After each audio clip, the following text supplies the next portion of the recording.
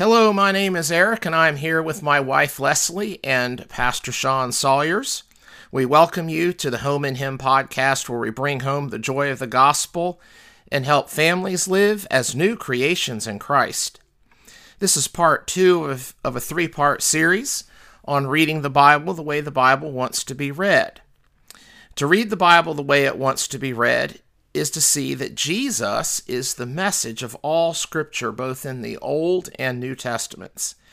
Today, we continue our conversations with Sean as he talks about 2 to 3 tools we can use that help us read the Bible to our families so that Jesus is always seen. So in the class, you had talked about really 3 ways of reading the Word that help to deliver and keep us thinking in a biblically theological way. These are very practical tools that you can use to when you're reading the Word. It forms like a grid in how you read the Word to bring out these aspects of the message of Scripture, to your kids, so that they're always seeing the message, which is Jesus and his plan of redemption through the time that you're spending reading the Word to them. So, Sean, you can begin with any one of the 3 that you would prefer, but let's look at these. Okay, yeah, so we have seed theology, we have typology, and we have a kingdom focus. And I guess we'll start out by looking at seed theology. So this is a technical term. Basically, if you look at Genesis 3:15, right after the fall, God comes to Adam, Eve, and the serpent, and he addresses all of them.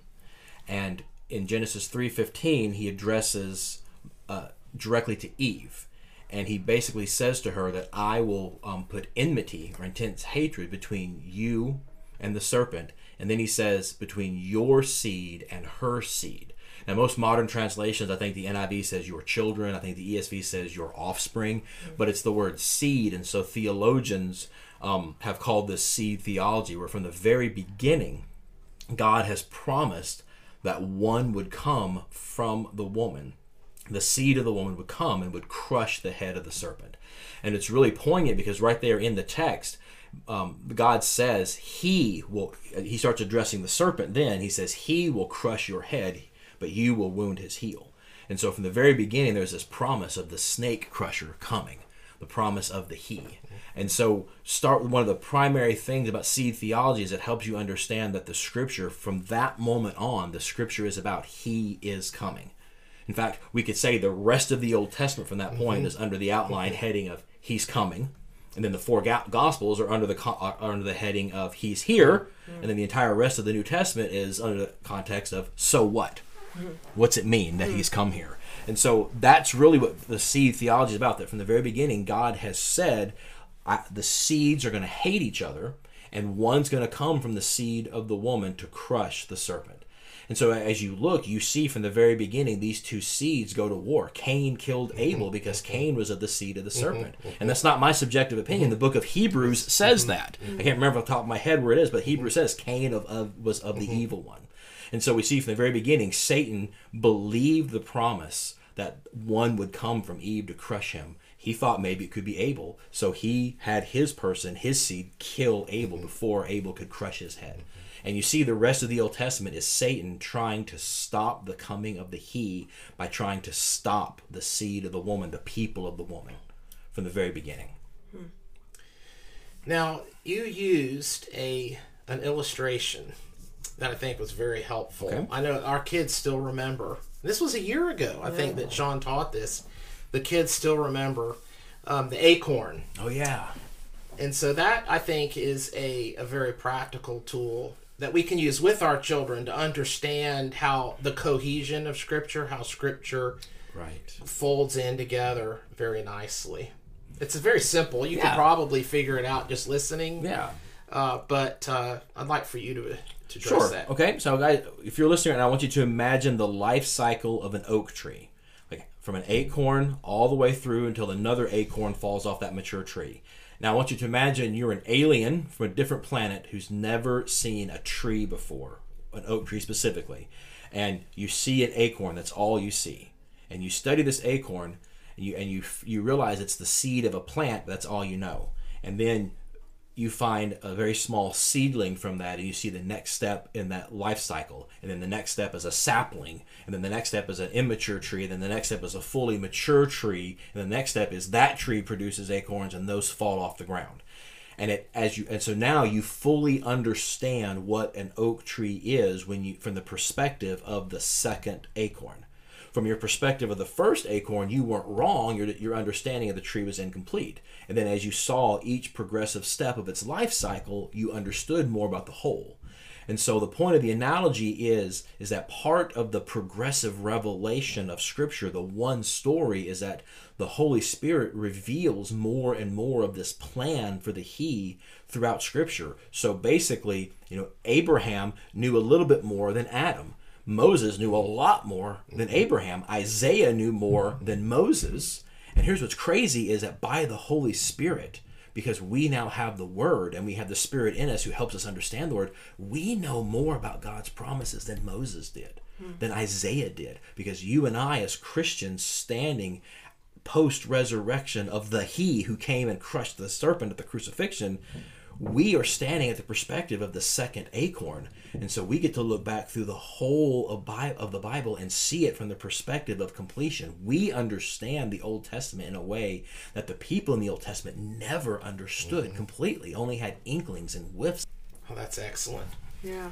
What you're sharing about reading the Bible, how it wants to be read, is, as we've seen, it's such a more exciting way of reading the Word. Not that that's a reason in of itself, but I mean, God is interested in our joy, and His Word is just, it's the source. It tells us the story that is our joy. And one of the things that I have found, that I've told the kids, that I've had some aha moments, and I think this flows out of what Sean's been sharing, is to sit down and say, kids, the disciples and Paul, what was the Bible that they had? Right. All of it, what we are so clear about, generally speaking, from the New Testament, all of that came through the Holy Spirit interpreting the Old Testament. So it was all there. That's what they had to work with, was the Old Testament. Exactly. And so it's helpful to know that the New Testament writers, that's what they had. And yet this is how they read it. This was the correct way of reading the Word, that they were able to talk about Jesus in such clear ways. Yeah. So that the whole idea of the seed theology, I think, is a tool that we can remember and use and helping our kids and others. We're talking about the family, but as you all know, that it's our heart that that families being strong is not an end in and of itself, but families, we're all a part of the church. The church is what's eternal, not the family. Right. And so we have to keep that in perspective. And so the health of our families really should be demurring to the health and strength of the church.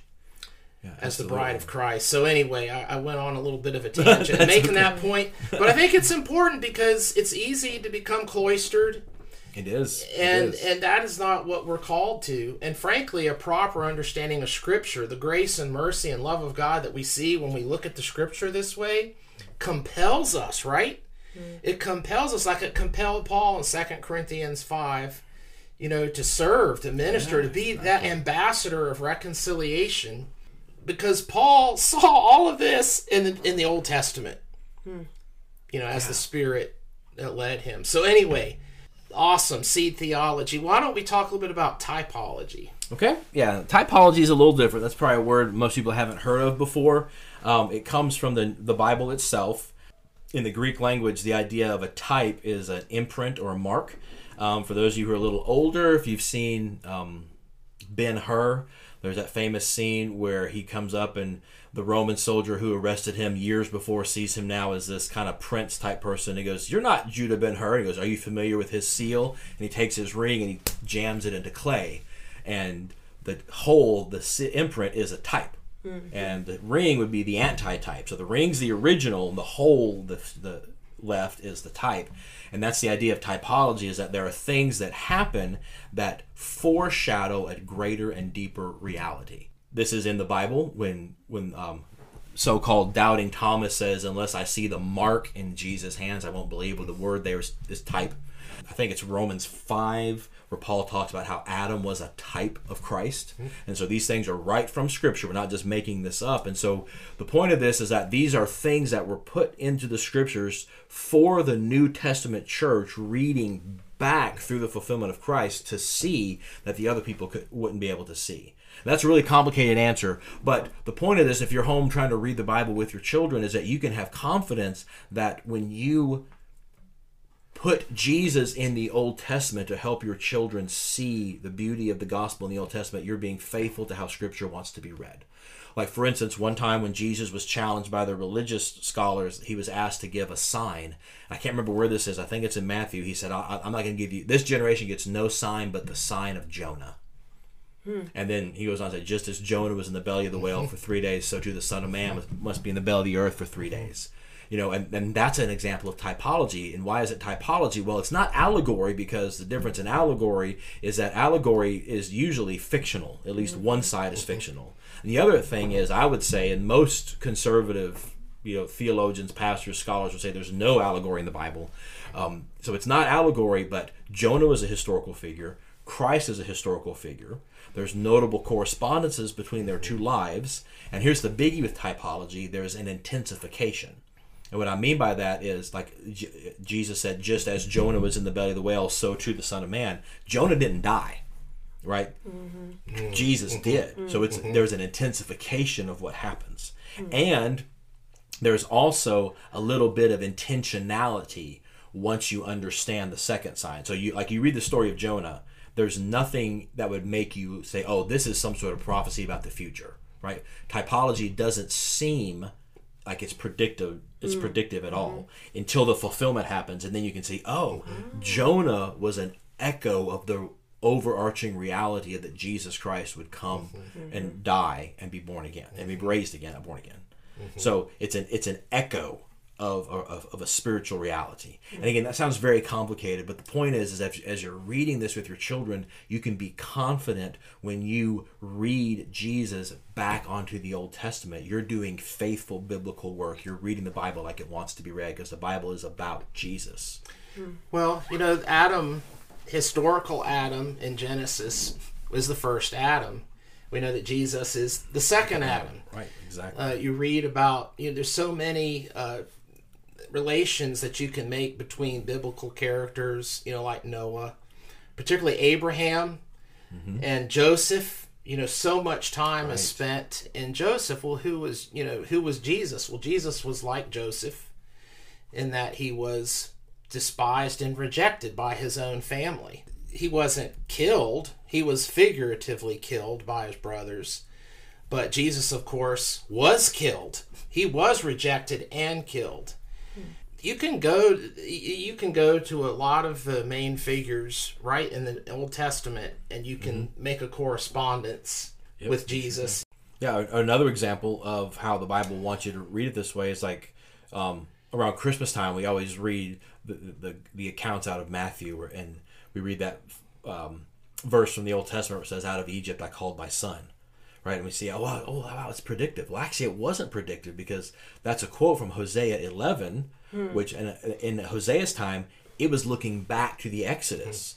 God was making a promise to his people in Hosea's time, and he used the Exodus as proof of, I will do this. So there was nothing predictive about in Hosea. Nothing in Hosea was looking to the future. Yet under inspiration, Matthew saw, oh, wow, this pattern of God bringing his son out of Egypt has always been about Jesus and was fulfilled in Jesus. So Matthew says, under inspiration, out of Egypt God called his son. Again, that's technical, but it gives you, I want parents to have the assurance and the foundation that the Bible is about Jesus. And so when you see echoes of Jesus in the Old Testament, you're not bringing in your subjective interpretation. You're reading the Bible like it wants to be read. You're finding the main character who's always been in there. Yes. I think that's awesome. The two tools that Sean presented in our podcast today are seed theology and typology. The concept of the seed helps us see Jesus as we trace the promise that God made to Adam and Eve after their fall all the way till its fulfillment in Jesus.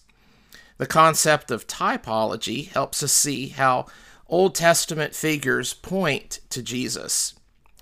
Reading the Bible, especially the Old Testament, using these tools helps open the Bible up in ways that are both exciting and simplifying. In part 3 of the series, we will look at the third tool that helps us read the Bible the way the Bible wants to be read.